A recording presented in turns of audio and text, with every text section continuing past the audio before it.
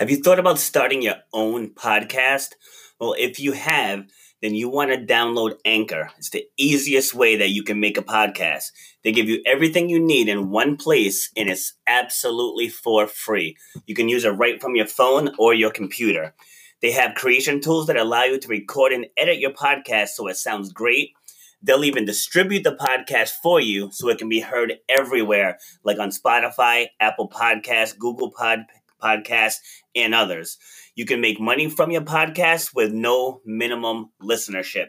So if you were thinking of starting your own podcast, you want to download the Anchor app or go to anchor.fm to get started.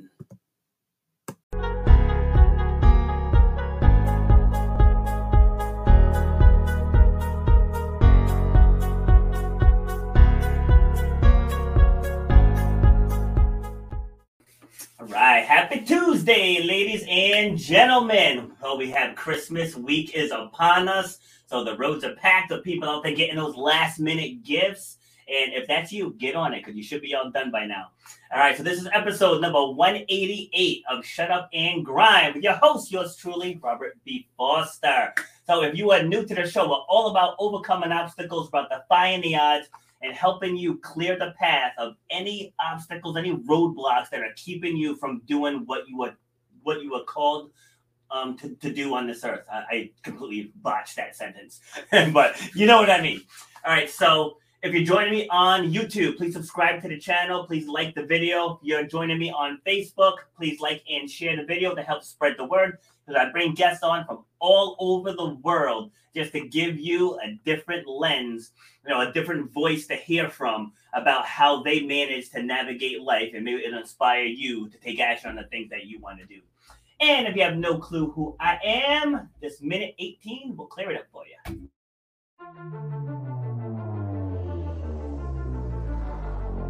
I started doing workshops and doing groups where I'm getting up in front of others, like outside of the gym setting, and talking about resilience and perseverance and goal setting and vision and taking action. You should know what 1 hour of your time is worth. You should know the value that you bring to the marketplace. You know what your passion is.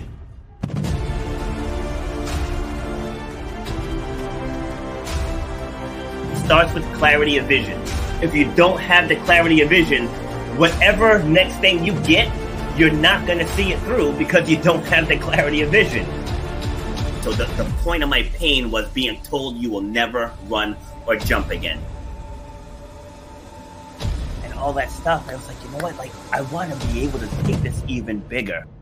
If you know why you do what you do, you have to know how to charge for what you do. That's how you're going to change your life, and that's how you're going to leave a legacy for your children and your family. You got to know your worth.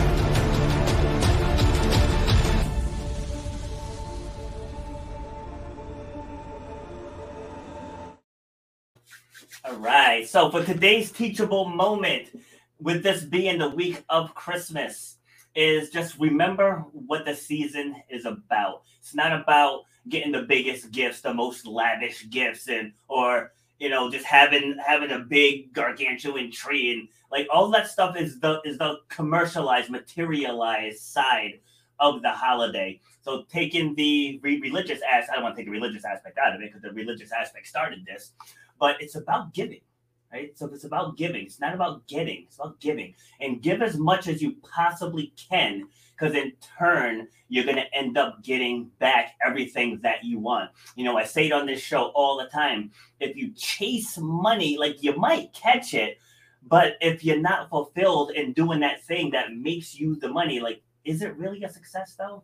Because that's one of the questions I ask people all the time is, are you happy?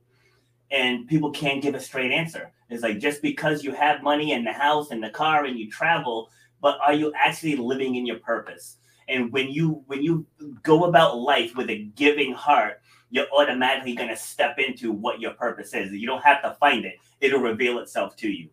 So that's today's teachable moment. So today I have my second nuclear engineer this month. Who would have thought? How many of the podcast hosts can say that?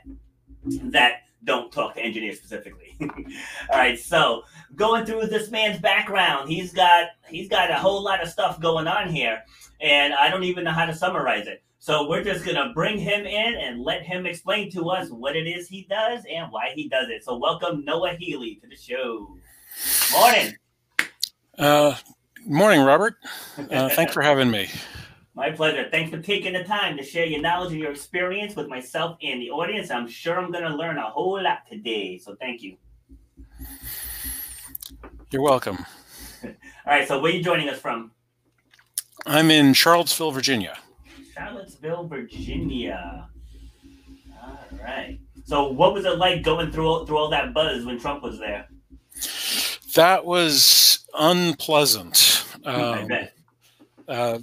Effectively, what was a local issue became a flashpoint for other people to come together and grind their axes and then spill blood in our town, which that was no fun at all.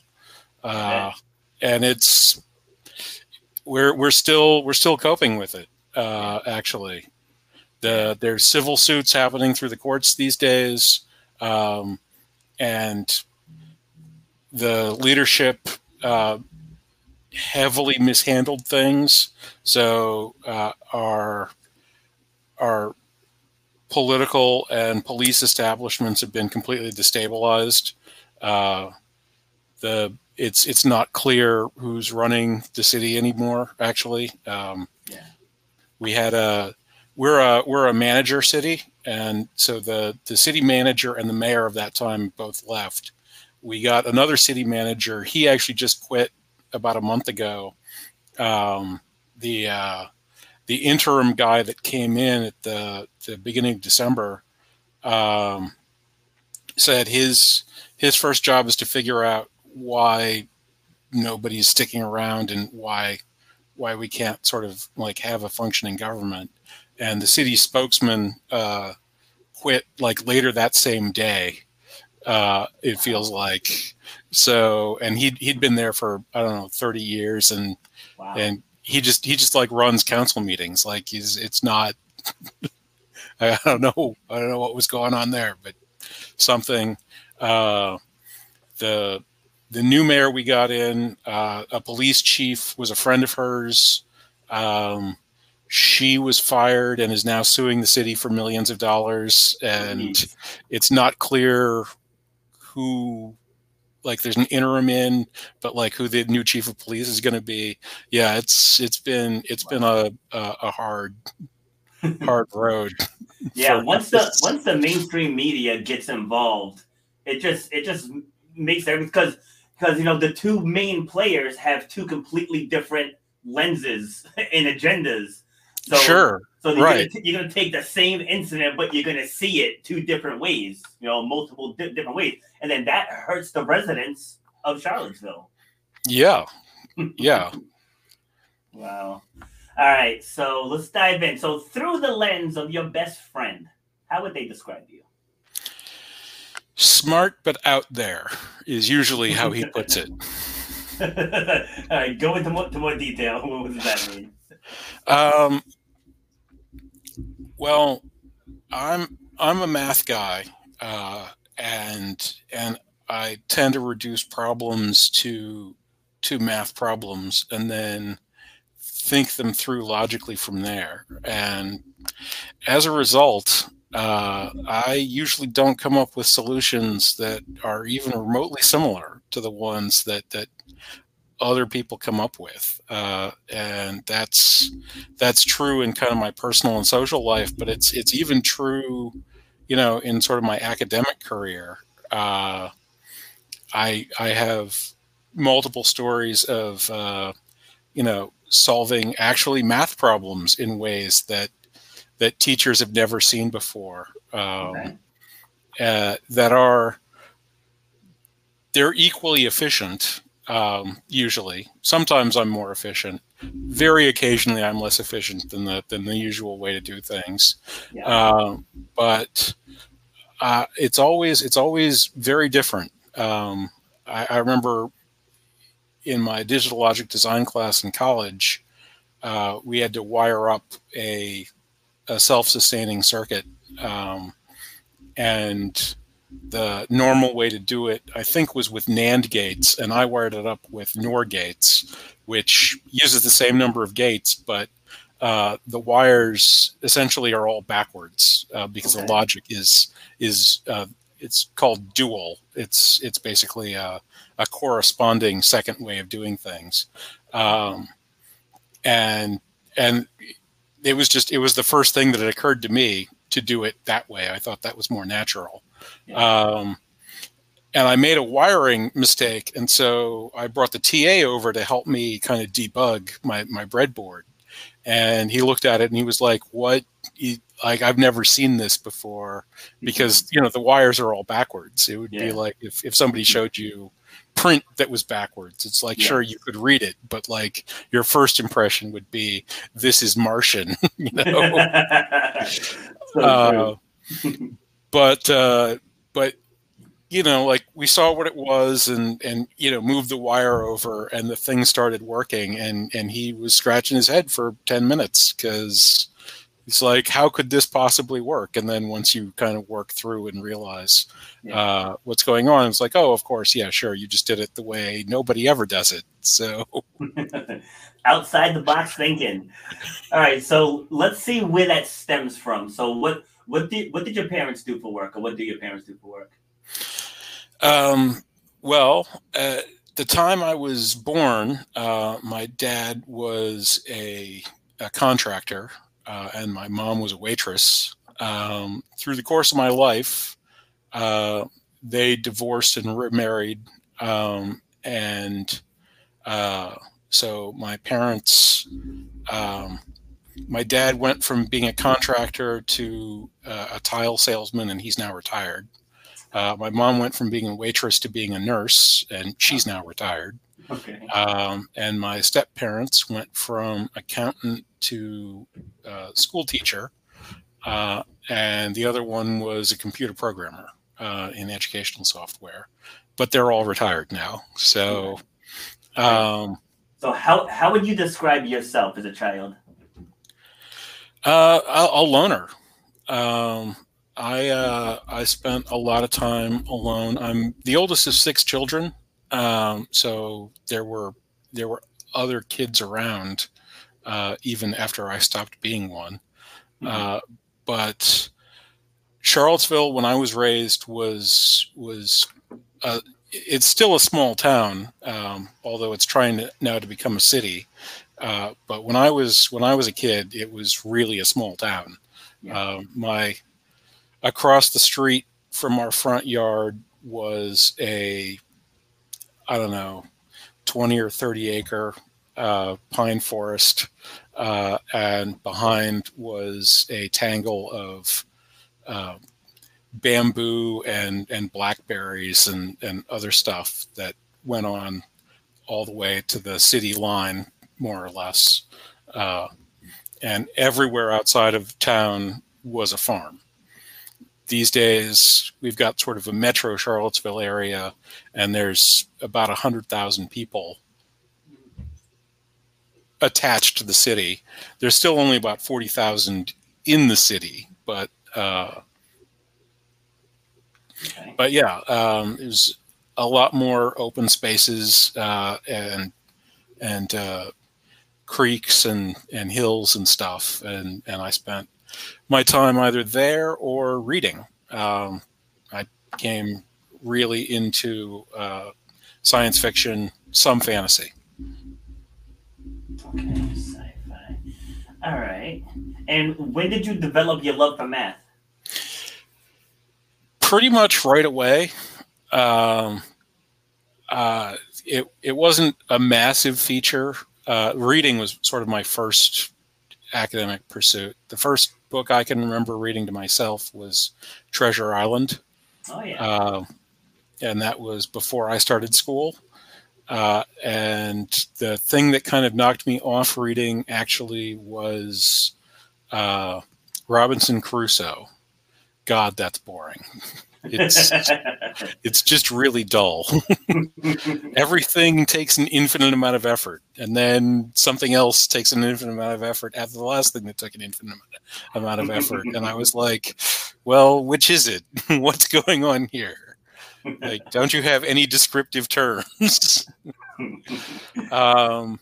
So yeah, I kind of bounced out from there. But sort of the first thing they give kids on counting, I was good at that. I was good at adding.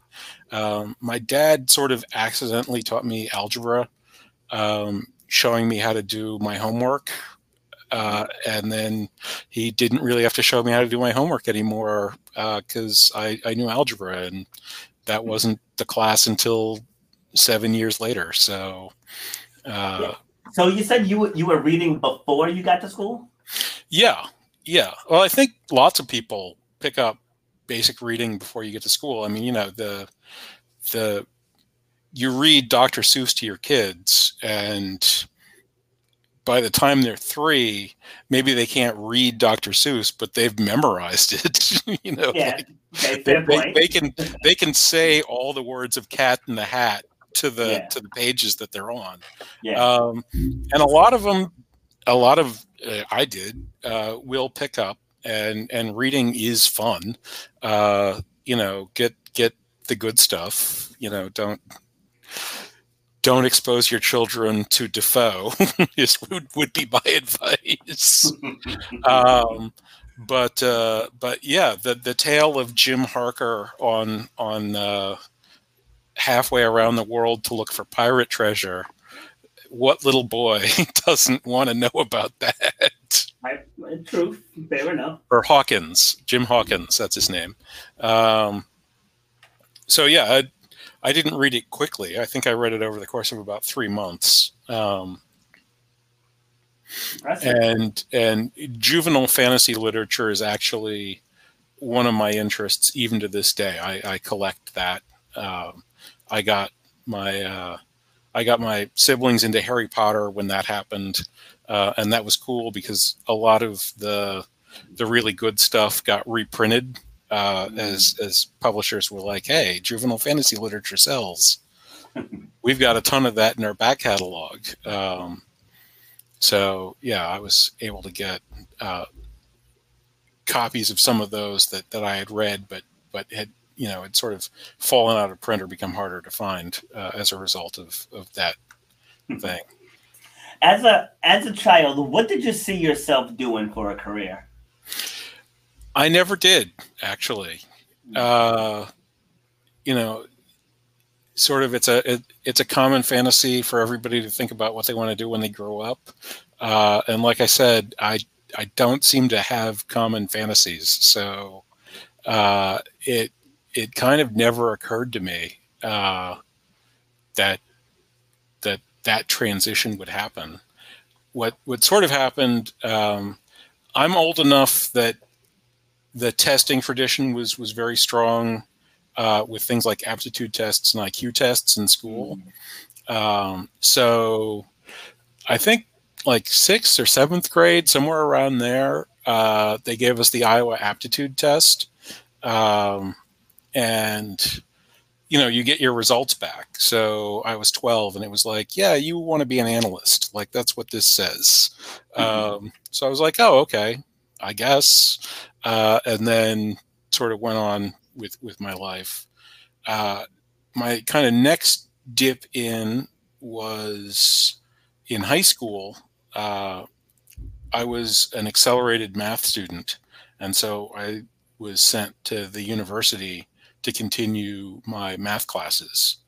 And in my junior year, there was an acceleration program that was formed because a bunch of children of professors of the UVA math department were all the same age, 1 year older than me.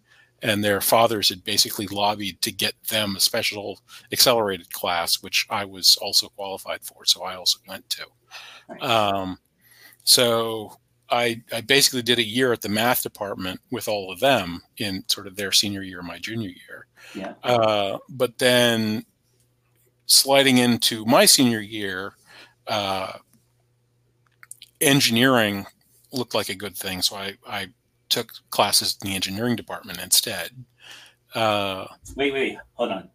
Okay, what do you mean engineering look like a good thing? Like, what appealed to you about it?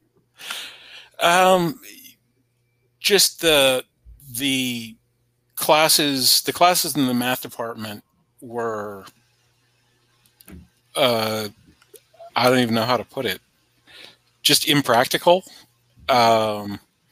The one of the teachers during lecture would just make stuff up at the board. It was like, let's put some random function here. That was his catchphrase, basically. Yeah. And so he'd write something up and then start doing the process. And if the process got complicated, he'd be like, "Oh yeah, this is hard," and then he'd erase it, and then he'd write something else down. And it's like, well, the process is supposed to like work or make things easy. Like, why, what are you doing? So I figured engineering might have a little bit more rigor's the wrong word in mathematics, but challenges. Well, not exactly challenges, because it was definitely challenging to sort of figure out what was going on. Yeah. But just sort of some sort of connection that I could get my hands on. Gotcha. And so then time came to go to college. I went to UVA. They are very understanding about accepting their own classes as credits. They couldn't stop me from doing that. And I went into engineering because I've never been much of a writer, and I figured I'd have to write less in engineering. That turned out to be an error. You have to write a senior thesis to graduate as an engineer, and I would have been able to graduate without a senior thesis in the college if I'd wanted to. So got into engineering and just sort of wandered around taking classes. I basically take an introductory class, an intermediate class, and a graduate class in every department they had. Okay. And in nuclear engineering, in the intermediate class, class called reactor safety, the professor brought up this physical phenomenon called delayed neutrons and claimed that if this phenomenon didn't happen, wasn't a natural part of the universe, then mankind would never have been able to commercially exploit nuclear power, because everything would be a bomb. Okay. And so I'm assuming that fascinated you. Well, you know, when you tell a room of engineers or proto-engineers that something's impossible, you need to be prepared for pushback. And he was. And so we spent about 15 minutes, hey, what about this? What about that? You know, and he batted us down easily. And then he spent the rest of the hour talking about I don't know what, because I spent the rest of the hour designing this science fiction, you know, reactor that used gamma ray lasers to function, and turn yourself into the Hulk. Well, no. But yeah, might actually have been able to work in this theoretical universe that doesn't have delayed neutrons. And so after class was over, I came up and was like, "Hey, what about this?" And he said, "You should write your senior thesis on that." And introduced me to my thesis advisor, who said that, you know, well, it would be silly to write my senior thesis about science fiction. My idea actually did have some similarities to this other reactor design called an energy amplifier, which does use a particle accelerator to drive a nuclear reactor, and that he had a PhD student that was working on modeling such a system, and that we could easily find a senior thesis-y level subject around what that PhD student was doing. that could meet my needs. And so I was like, okay, sure. Can I just pause for a second and just tell you on the listener end how hysterical it is with all the big words you just used, and then you backed it up with senior thesisy. All right. I'm sorry. Continue. I just had to point that out. So yeah, that was it. That became my senior thesis. It was a method of manipulating a computer program model to extract a mathematical model that you could then play around with using a technique called autocorrelation. So it was pretty heavily math-based and kind of signals processing. Then, so then he had a fellowship. So I did a year of graduate school in the nuclear program and took a bunch of interesting classes, and then got out and started programming computers for a living. Nice. Good stuff. All right, I'm just going to take this out here. All right. So you said from there you started computer programming? Well, yeah, I was out of school and needed something to do and didn't really have any plans for what to do, as usual. I had been the president of the Games Club at UVA, which has people from town entering into it. And we were one of the first places in the United States that started playing Settlers of Catan, which is a fairly popular board game that was developed in the 90s in Germany. And actually, there was a company in Charlottesville was the first people that did the U.S. distribution.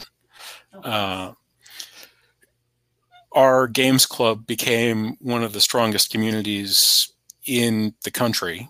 I think something like 4 or 5 of the first 5 or 6 national champions were members of our games club. Wow. And I was the best Settlers player in our club. And this guy was the CTO of a .com startup, and he was a huge Settlers fan. And so by the time I graduated, he had been losing games to me a couple times a week for a few years, and was like, "You're smart. We're hiring. Come on down." So that's what happened. And so I started. I learned programming. I'd done a little bit in my academic career, but it had never really sparked my interest. Most programming was about games or like special effects, computer image stuff, which I didn't really care about all that much. Yeah. But I got into it and started learning the underlying mathematics, and that is really fascinating and important work, and also very recent work. Computational mathematics, we can now trace it to the late 1800s with some very faint whiffs of the early 1800s, late 1700s, but the sort of foundational stuff is the early 1800s. But the really seminal work and the important stuff that underlies the tech that we actually use on a regular basis is like the 30s, 40s, and 50s. So, you know, not even one full human lifetime ago, really, in some cases. And so that was really fascinating, and it's that working in that area has been a pretty lucrative thing to do. When I need work and money, I dip in and do some of that. But it's also been a very fascinating thing. Thinking about mathematics has always been sort of interesting, but computational mathematics is the most complex, and in some sense the simplest, most complex thing that human beings can really get to grips with. Give me an example. Well, so there's something called the Church-Turing thesis, which says that all computational systems are formally equivalent. That is, that there's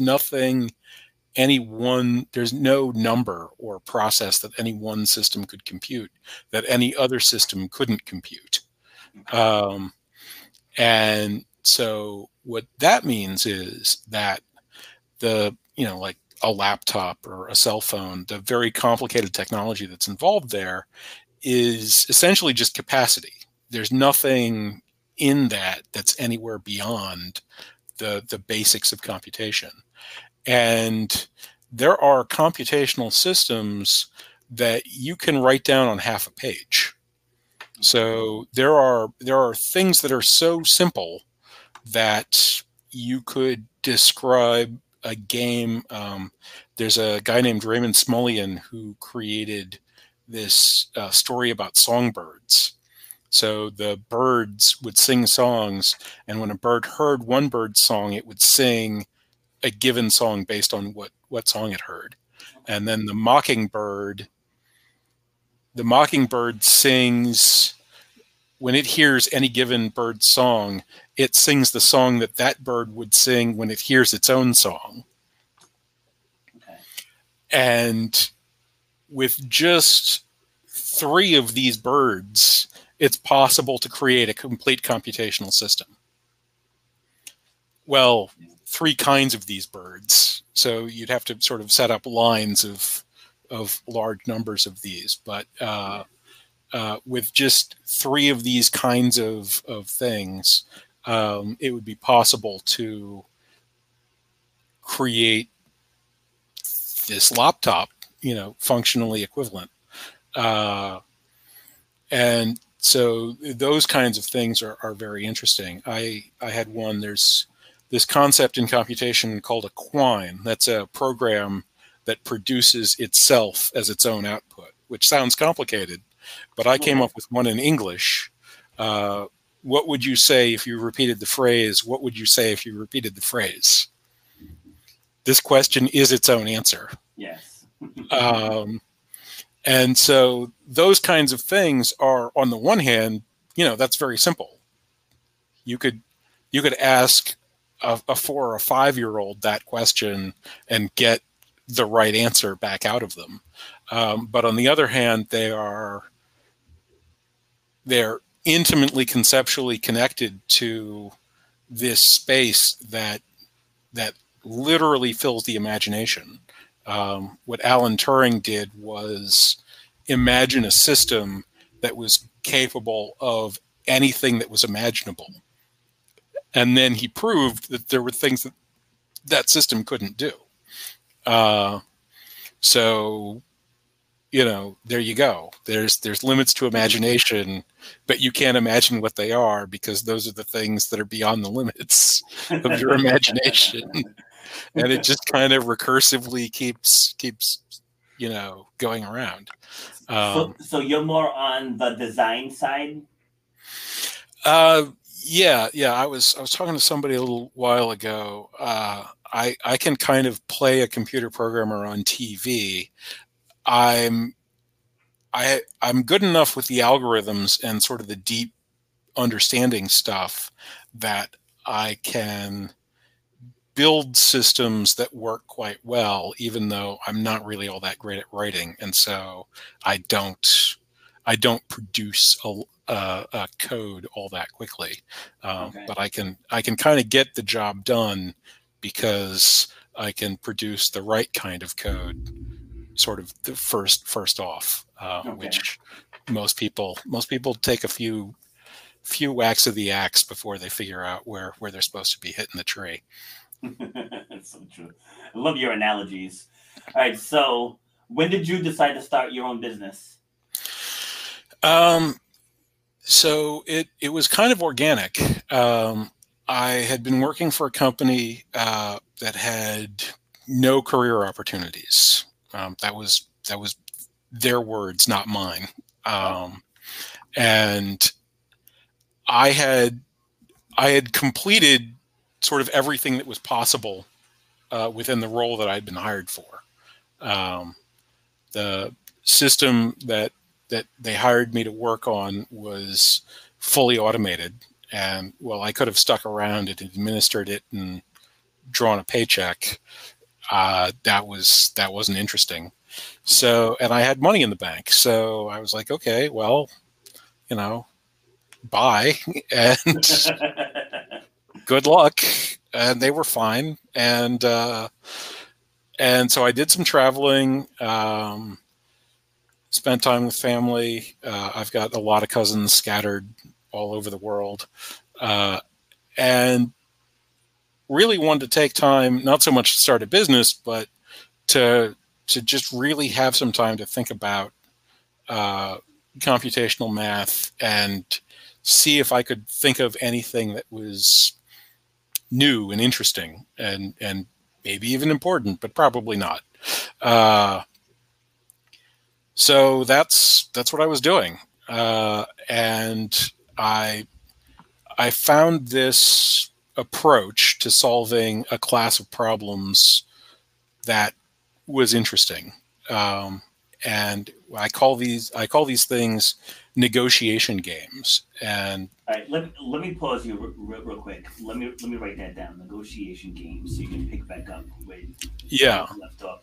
So when I had the woman on who's also a nuclear engineer, she said something very similar to what you were saying. Though she was in the field and she was successful, but it didn't fully light her soul on fire. Kind of how I was saying in my opening speech. It's like, is that really a success? Like, if you're making the money and if you're not truly happy. And so she said that she wanted to take the principles of engineering and combine them with business. And then that's how she came up with her business model. And just as I'm listening to you talk, it sounds like you're kind of leading down that same direction. Is that something that's similar in that path for a lot of people? Yeah. I think it definitely is. There's been an evolution in not just engineering, professionalism in general over the last century, that I think has been very damaging to society in general. There's I can't remember the title of the book. There's a book about the guy that basically built the railroads in South America, which South America isn't heavily railroaded, but this guy was effectively given $1 billion and sent into the Andes to get copper out of it.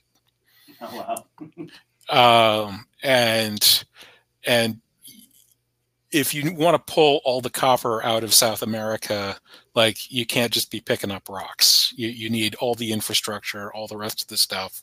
The Panama Canal, our attempt to dig it wasn't the first time somebody had tried to dig it. And lots of people, had kind of looked at a map and been like, the Atlantic and the Pacific are very valuable, and this little strip of land is the only thing that separates them.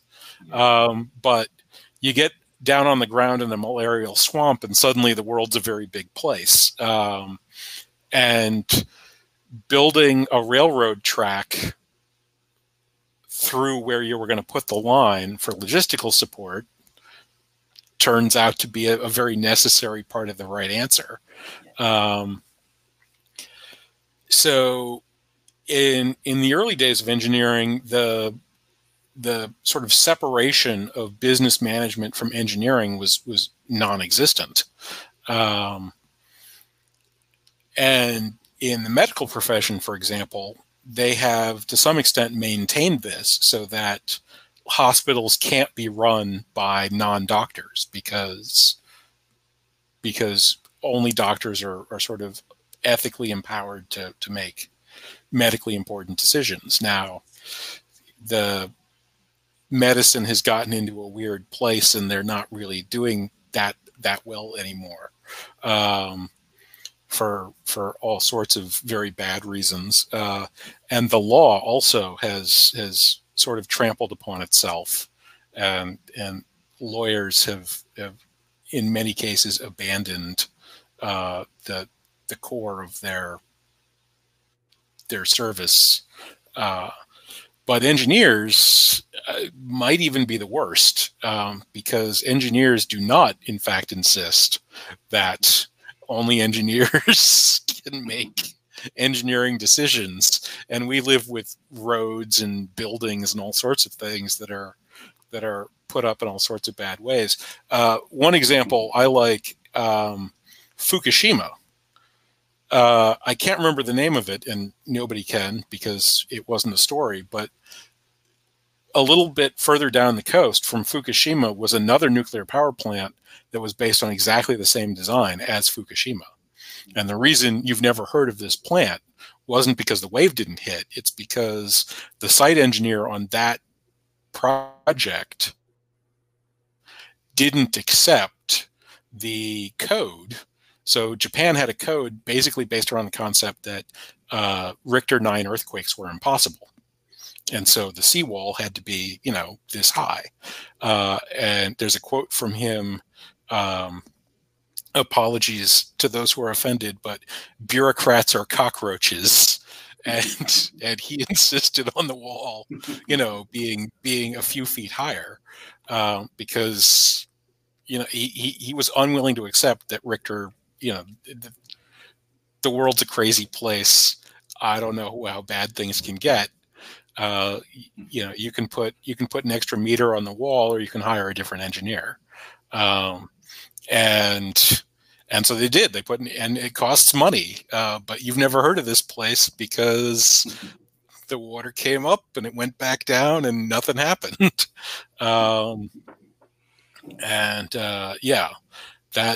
That's pretty important. And it's a frustration in, I think, especially in software, because software doesn't really have professional departments or even a conception of what ethics would look like, which is its own sort of brand of hard problems. And so you wind up in a lot of situations where business people make decisions which definitely might look good to them and frequently work out. I mean, all businesses don't fail, but in many cases are very stupid and are essentially just taking advantage of sort of the competition. If everybody in the Olympics ran the 100 meters by scooching along on their butt, then a toddler could win a gold medal by just standing up. That's a great example. but as long as nobody does that. See, my father, he was an engineer. He passed a couple years ago, but he was an engineer, and he just did things different. Just different. Remember when he was sick 2 years ago, he had my daughter and I come down to help him replace a TV stand that he had put in the wall. Noah, when I tell you this TV stand could have held probably 3 tons. He had this thing so ingrained into the wall where, like, with my TV stand in my room, I hit a button, it comes out, and I can pull it right out of the drywall. No problem. He had this thing so heavily anchored into this wall. And I was like, Dad, the TV weighs maybe 10 pounds. And he's right. Like, oh, I had to make sure there was, he just went into breaking things down. But that's how his mind worked. Like anything that he could build, he just built it. I remember as a little kid, I'd be with him in Home Depot. I think my mother wanted a rototiller for her garden. And he's looking at it up and down. We had Polaroids back then. He take out his Polaroid camera, take the picture of it. 3 days later, he built one. And so I totally get that. We go into places and he's constantly looking at the structure of how things were put together. Why did they do this? They should have did this, and this, and they would have got this out of it. So I totally understand that way of thinking. Yeah, yeah. So so then that's kind of what wound up happening to me. So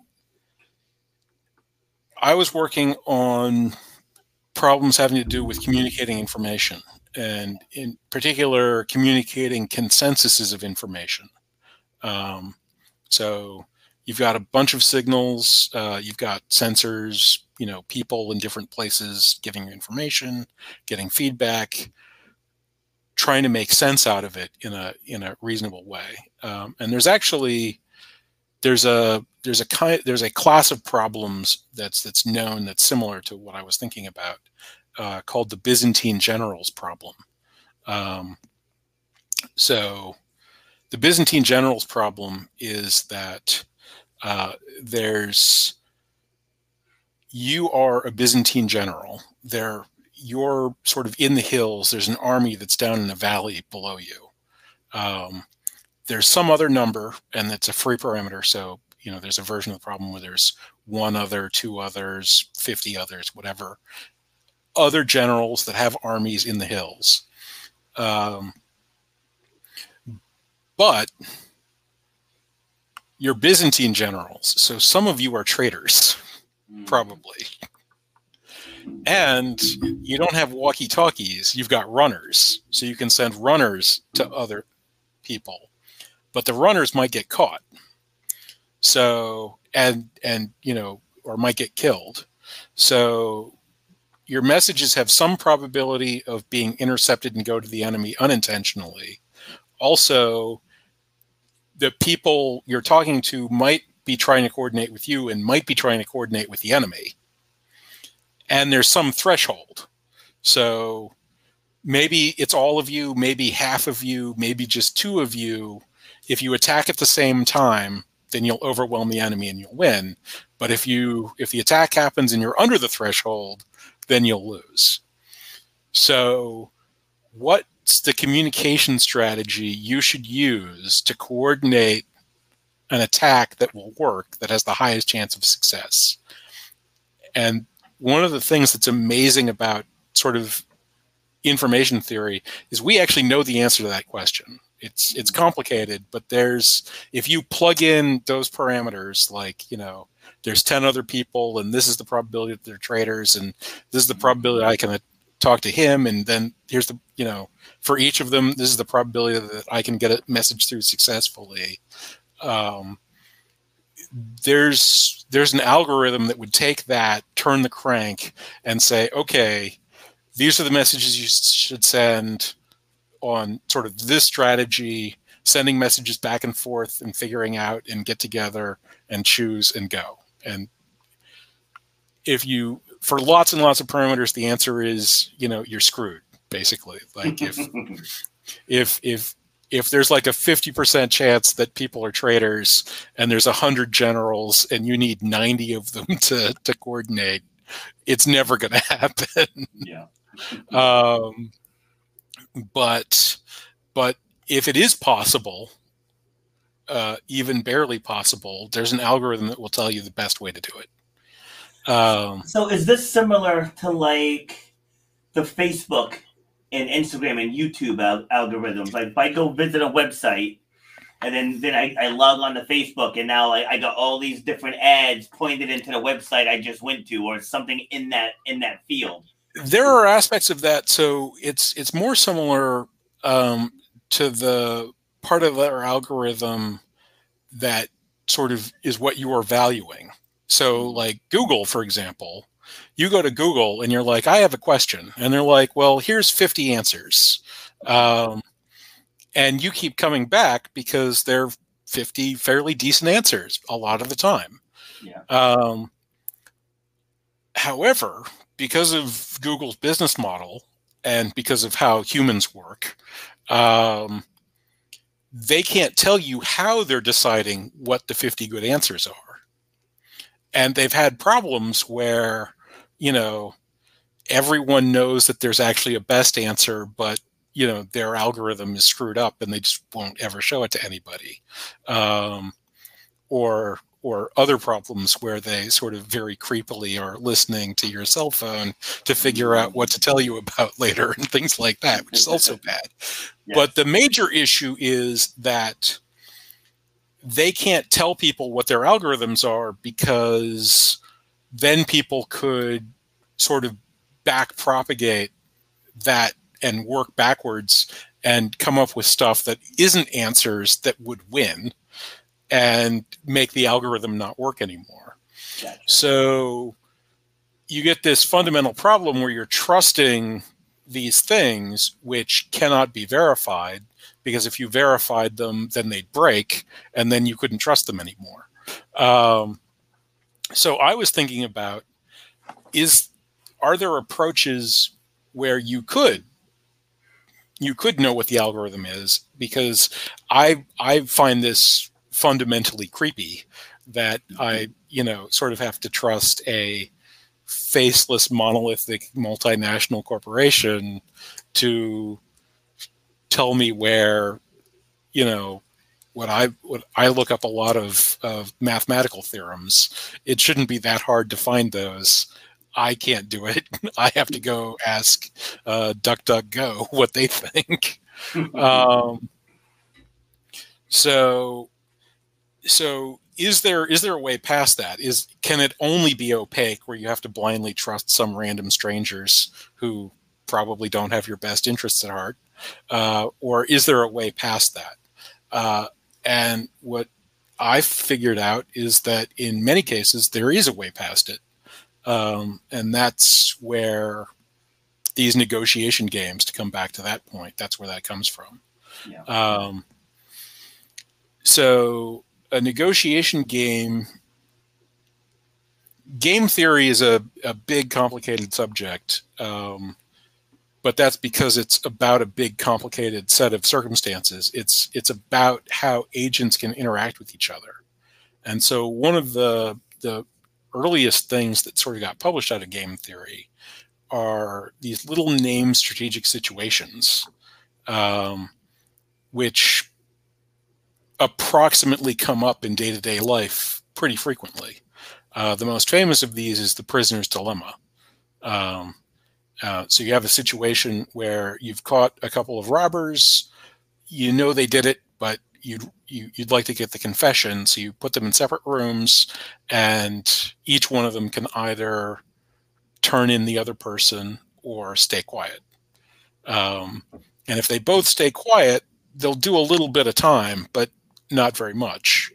But if one of them betrays the other one, then the betrayer goes free, and the other one does a ton of time. But if they both betray the other one, then they both do a fair amount of time. So it's always in your interest to betray the other person in this game. But the worst outcome sort of is the one where you both betray each other. And this brings up something called evolutionary game theory, and iterative game theory, where if you play a game over and over again, the ideal strategy actually shifts. So if you're in a single instance prisoner dilemma, you should betray the other person, because you're always better off doing that. Yeah. But if there's going to be a tomorrow, if something might come back at you, then you should weight cooperativeness more heavily, because cooperating is going to get you a better outcome in general in the long run. And so there's strategies called tough but fair for dealing with prisoner's dilemma, but that's not the only sort of tiny strategic situation that exists. There's chicken, where sort of if both people are selfish, they kill each other. If one person's selfish and the other one isn't, then the selfish person wins. And if neither person is selfish, then they both lose, because they both sort of were cowards. There's the stag hunt, where you're either going to catch rabbits or deer. And if you try to catch a rabbit, you catch a rabbit and you eat for a day. But if you try to catch a deer and the other person also tries to catch a deer, then you succeed and you both get to eat for a week. So you're better off sort of working at a higher cooperative level, but that can be undermined because there's always this sort of lower level that people can fall back to. This is going to seem like a random question, but do you like Survivor? The television show? Yeah. I've never seen an episode. No kidding. Because just the way I'm listening to you, because like I'm a fan. I just watched the finale the other day. And just listening to you, it sounds really like the game of Survivor because there's so much probability, strategic relationships. At some point, you're going to have to betray your alliance. Right. Yeah, everything. Well, I'd imagine if the Survivor writers have a brain in their heads, and they've been around for a while, they probably do, they would be aware of these things and be exploiting them to sort of maximum effect. Yeah. So the stag hunt, deer rabbit hunting, that's something that's called a coordination game. A coordination game is characterized by deviation from the norm harming the person doing the deviating. It can also harm the norm as well. A fairly classic coordination game that sort of everybody plays every day is what side of the street do you drive on? It's a really good idea that everybody agrees on that one. Very true. You get that one drunk person at midnight. Yeah, that's no good for everybody. But coordination games can also have that sort of prisoner's dilemma psychotic character, and there's a named one of those too. It's called Battle of the Sexes. And so this posits a guy and a gal who are going to go out for date night, but they're independently leaving to go to the venue that they're going to go to, and they haven't decided what the venue is going to be. They're going to go to the ball game or the opera. The guy would like to be at the ball game with the girl. He'd prefer being at the opera with the girl to being at the ball game by himself, but he really doesn't want to be at the opera by himself. And the girl feels the same way. She'd rather be with the guy than by herself, but she'd rather be at the opera than at the ball game. Yeah.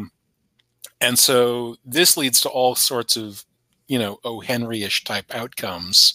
One of the things that comes up in this class of game, unlike a zero-sum game like chess or tic-tac-toe, restricting your strategies can actually be beneficial for you in this game. So if the guy could sort of like contrive to leave a voicemail saying, "I'm leaving for the ball game now," making it impossible for him to be at the opera, the gal now has a choice between going to the ball game with him or going to the opera by herself. Well, she prefers the former to the latter, so she'll do the former. And by taking the possibility that he'll go to the opera off the table, he now wins and gets his desired outcome. And of course, the same thing goes the other way. And of course, if they both decide to be selfish, they'll both wind up with the thing they want to go to, but no love. Exactly. The worst part about it, of course, is if they both decide to be generous, you get the gift of the Magi, and they both wind up by themselves at the wrong place. So then you're stuck with that. Solid example. So what my sort of negotiation game approach would add to this would be a program. You could imagine a phone app these days that would have one of the destinations, but the players could pay money to the other player to switch the destination in increasing amounts. So let's say it was started at the opera. The guy could pay $1 that the girl would get, and then they'd be going to the ball game. And then the gal could pay $2 if she wanted to, which would functionally, since she already got $1 from the guy, is functionally just giving him $1 back to go to the opera instead. At which point the guy could pay $3, which functionally is now giving $2 to her, and so on.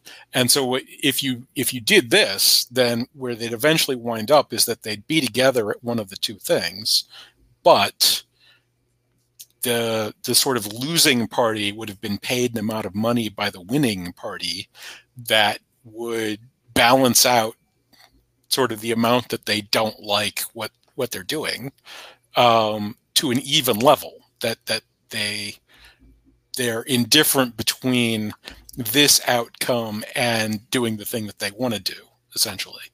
And so this in some sense would even out these two sort of conflicting outcomes, and you'd wind up with the one that they really do want the most.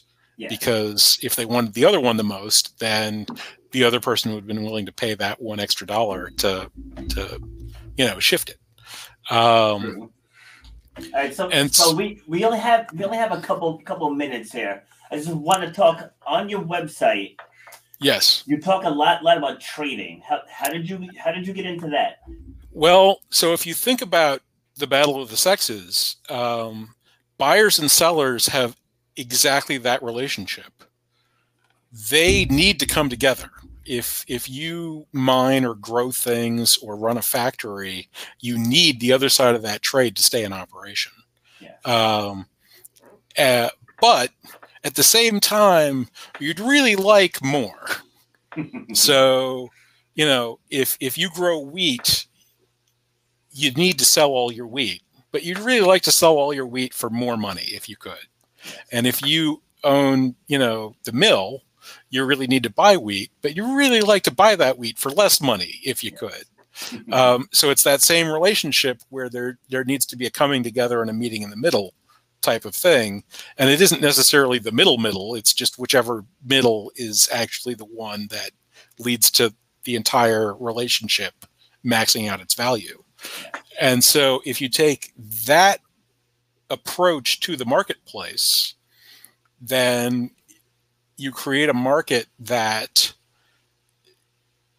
publishes and finds these market levels where not just you and I want to trade, but everyone that's growing wheat wants to trade the amount of wheat that everybody that's running mills wants to buy at one time.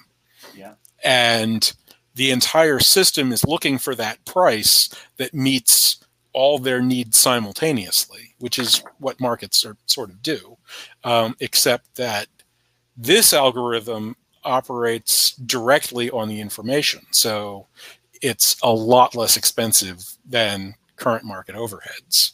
And the results of, and you getting into sort of like what's gotten me off the couch and working on this, the results of lowering market costs become amplified marginal improvements in economic returns, which directly leads to an increased rate of economic growth. And we're talking on the order of 1 or 2 percentage points.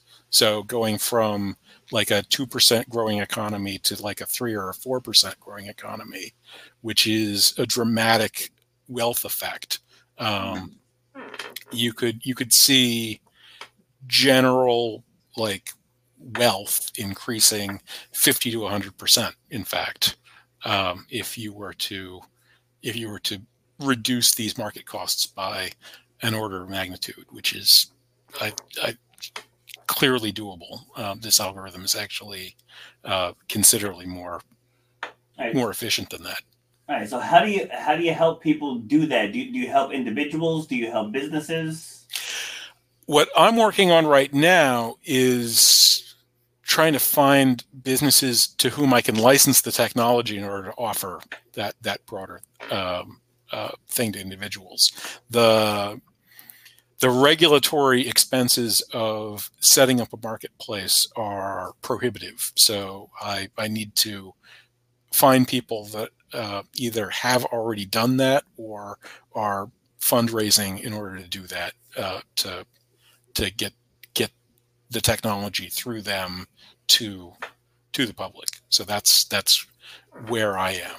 Okay, so the technology, what problem is it solving? Is it making it so that people get the answers that they're looking for to make strategic trades? So what it's doing is essentially removing the strategy from trading all in. So what it's doing is it's clarifying and simplifying the process of forecasting where price is going. Gotcha. In order to create a more secure marketplace that, so for people who are familiar with dark pools, this is essentially a bright pool. So one of the things that has happened is with the evolution of computers and so on and large players, is large players don't really want to trade through the markets because the markets will become so volatile during their trading that it will cost them a lot of money as the market shifts for their sort of big block of trades that occur. And so dark pools have evolved where companies will sort of take in these anonymized large blocks of supply and demand and then do some sort of mystical algorithm, basically some sort of random sampling that you can trust them, that they're trustworthy, to come up with what the price ought to be and sort of work through what your parameters were and get as many trades done as possible without moving the market price around. That's called a dark pool for a reason. It's because of all this kind of murky stuff that has to happen. Yeah. What this does is it takes that kind of large grouped trade simultaneous at a fixed price and pairs it with a price discovery mechanism that can actually support it and be transparent. So you get to see what the price is going to be before you enter into the pool. You get to see how it happened, and you can participate in moving it for future. But meanwhile, sort of today, this is the price, how much supply is there, how much demand is there, bring them together, make the trades. And so all of that, if you think about sort of the supply and demand curve meeting at a point, that's in theory. Market cost sort of is a line below that point. Like we actually live somewhere below that point because the costs are part of what's going on. So there's sort of a trapezoid top there. Yeah. What this does, because it's more efficient, is it gets closer to that point because there aren't as many market costs. And so it elevates things there. And you designed this? Yep. That's awesome. That's awesome. All right. So one last question, then we'll bring it down. So what motivated you to make that? Like, did you start trading on your own and then just figure out there's got to be a better way? Well, like I said, I started out, I was playing around with this idea of whether or not there could be clear algorithms for consensus and drawing together information from a network. Yeah. I found the negotiation game and figured out that it had the properties I was looking for. And then I was telling my friend, the smart but out there guy, about him. And he asked me if I could predict the stock market with it. And I said, no, you can't, because you can't offer the network enough money to get it to tell you what you want to know. But I was walking back to my house. We were next door neighbors at the time. I was walking back to my house, and it occurred to me that the market does pay for that information. So a marketplace would be able to pay for the information. And that was interesting because it was like, well, I have got this kind of single pass system where you can sort of gain information from a network. Could I make that recursive so it reflected back on itself and it could pay for its own information? Is that even possible? So I spent like 3 months solving that problem and coming up with an answer, functions that would have the properties necessary to make that function.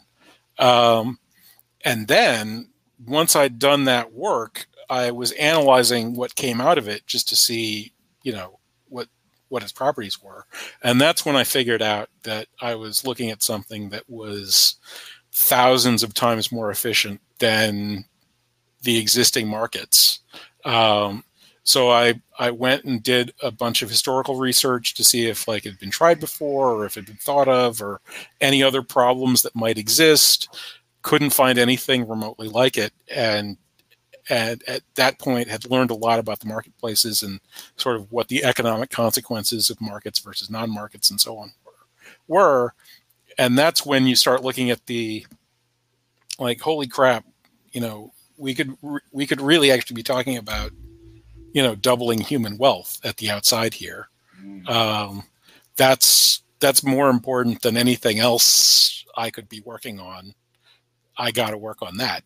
Like that, I have to. I'm mathematically compelled to work on this project because there aren't any other more valuable projects to work on. Yeah, and that's a great goal. I was talking with one of my clients / friends earlier, and he just got into investing. I think he said like a year ago, investing, trading, and so he's talking to me about it a little bit.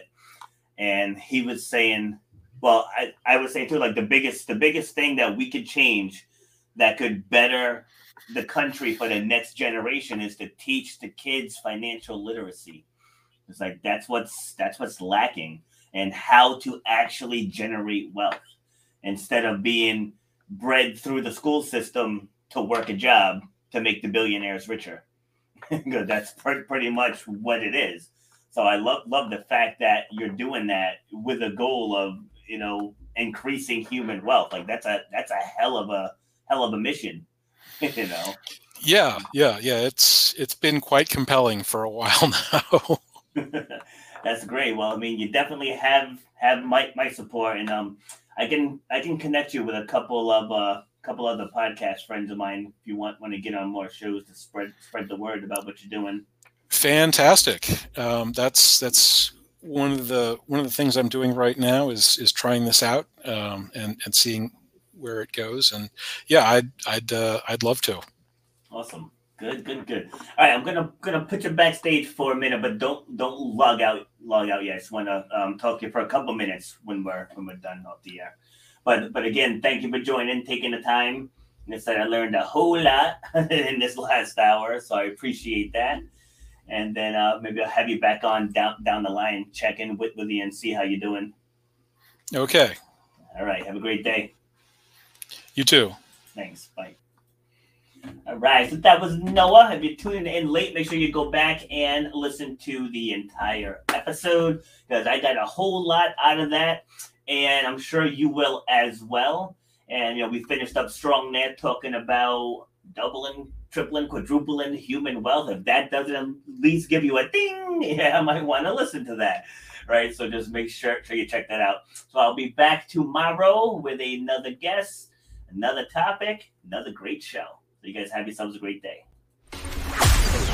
You've been listening to Shut Up and Grind. We hope you've gotten some useful and practical information from this show. Robert has over 20 years experience pouring his knowledge and expertise at many events in the service and fitness industry, as well as secondary schools and universities. He has a true passion for helping others break through the barriers that are holding them back. To book Robert B. Foster to speak or to reach out, go to robertbfoster.com. Till next time, shut up and grind.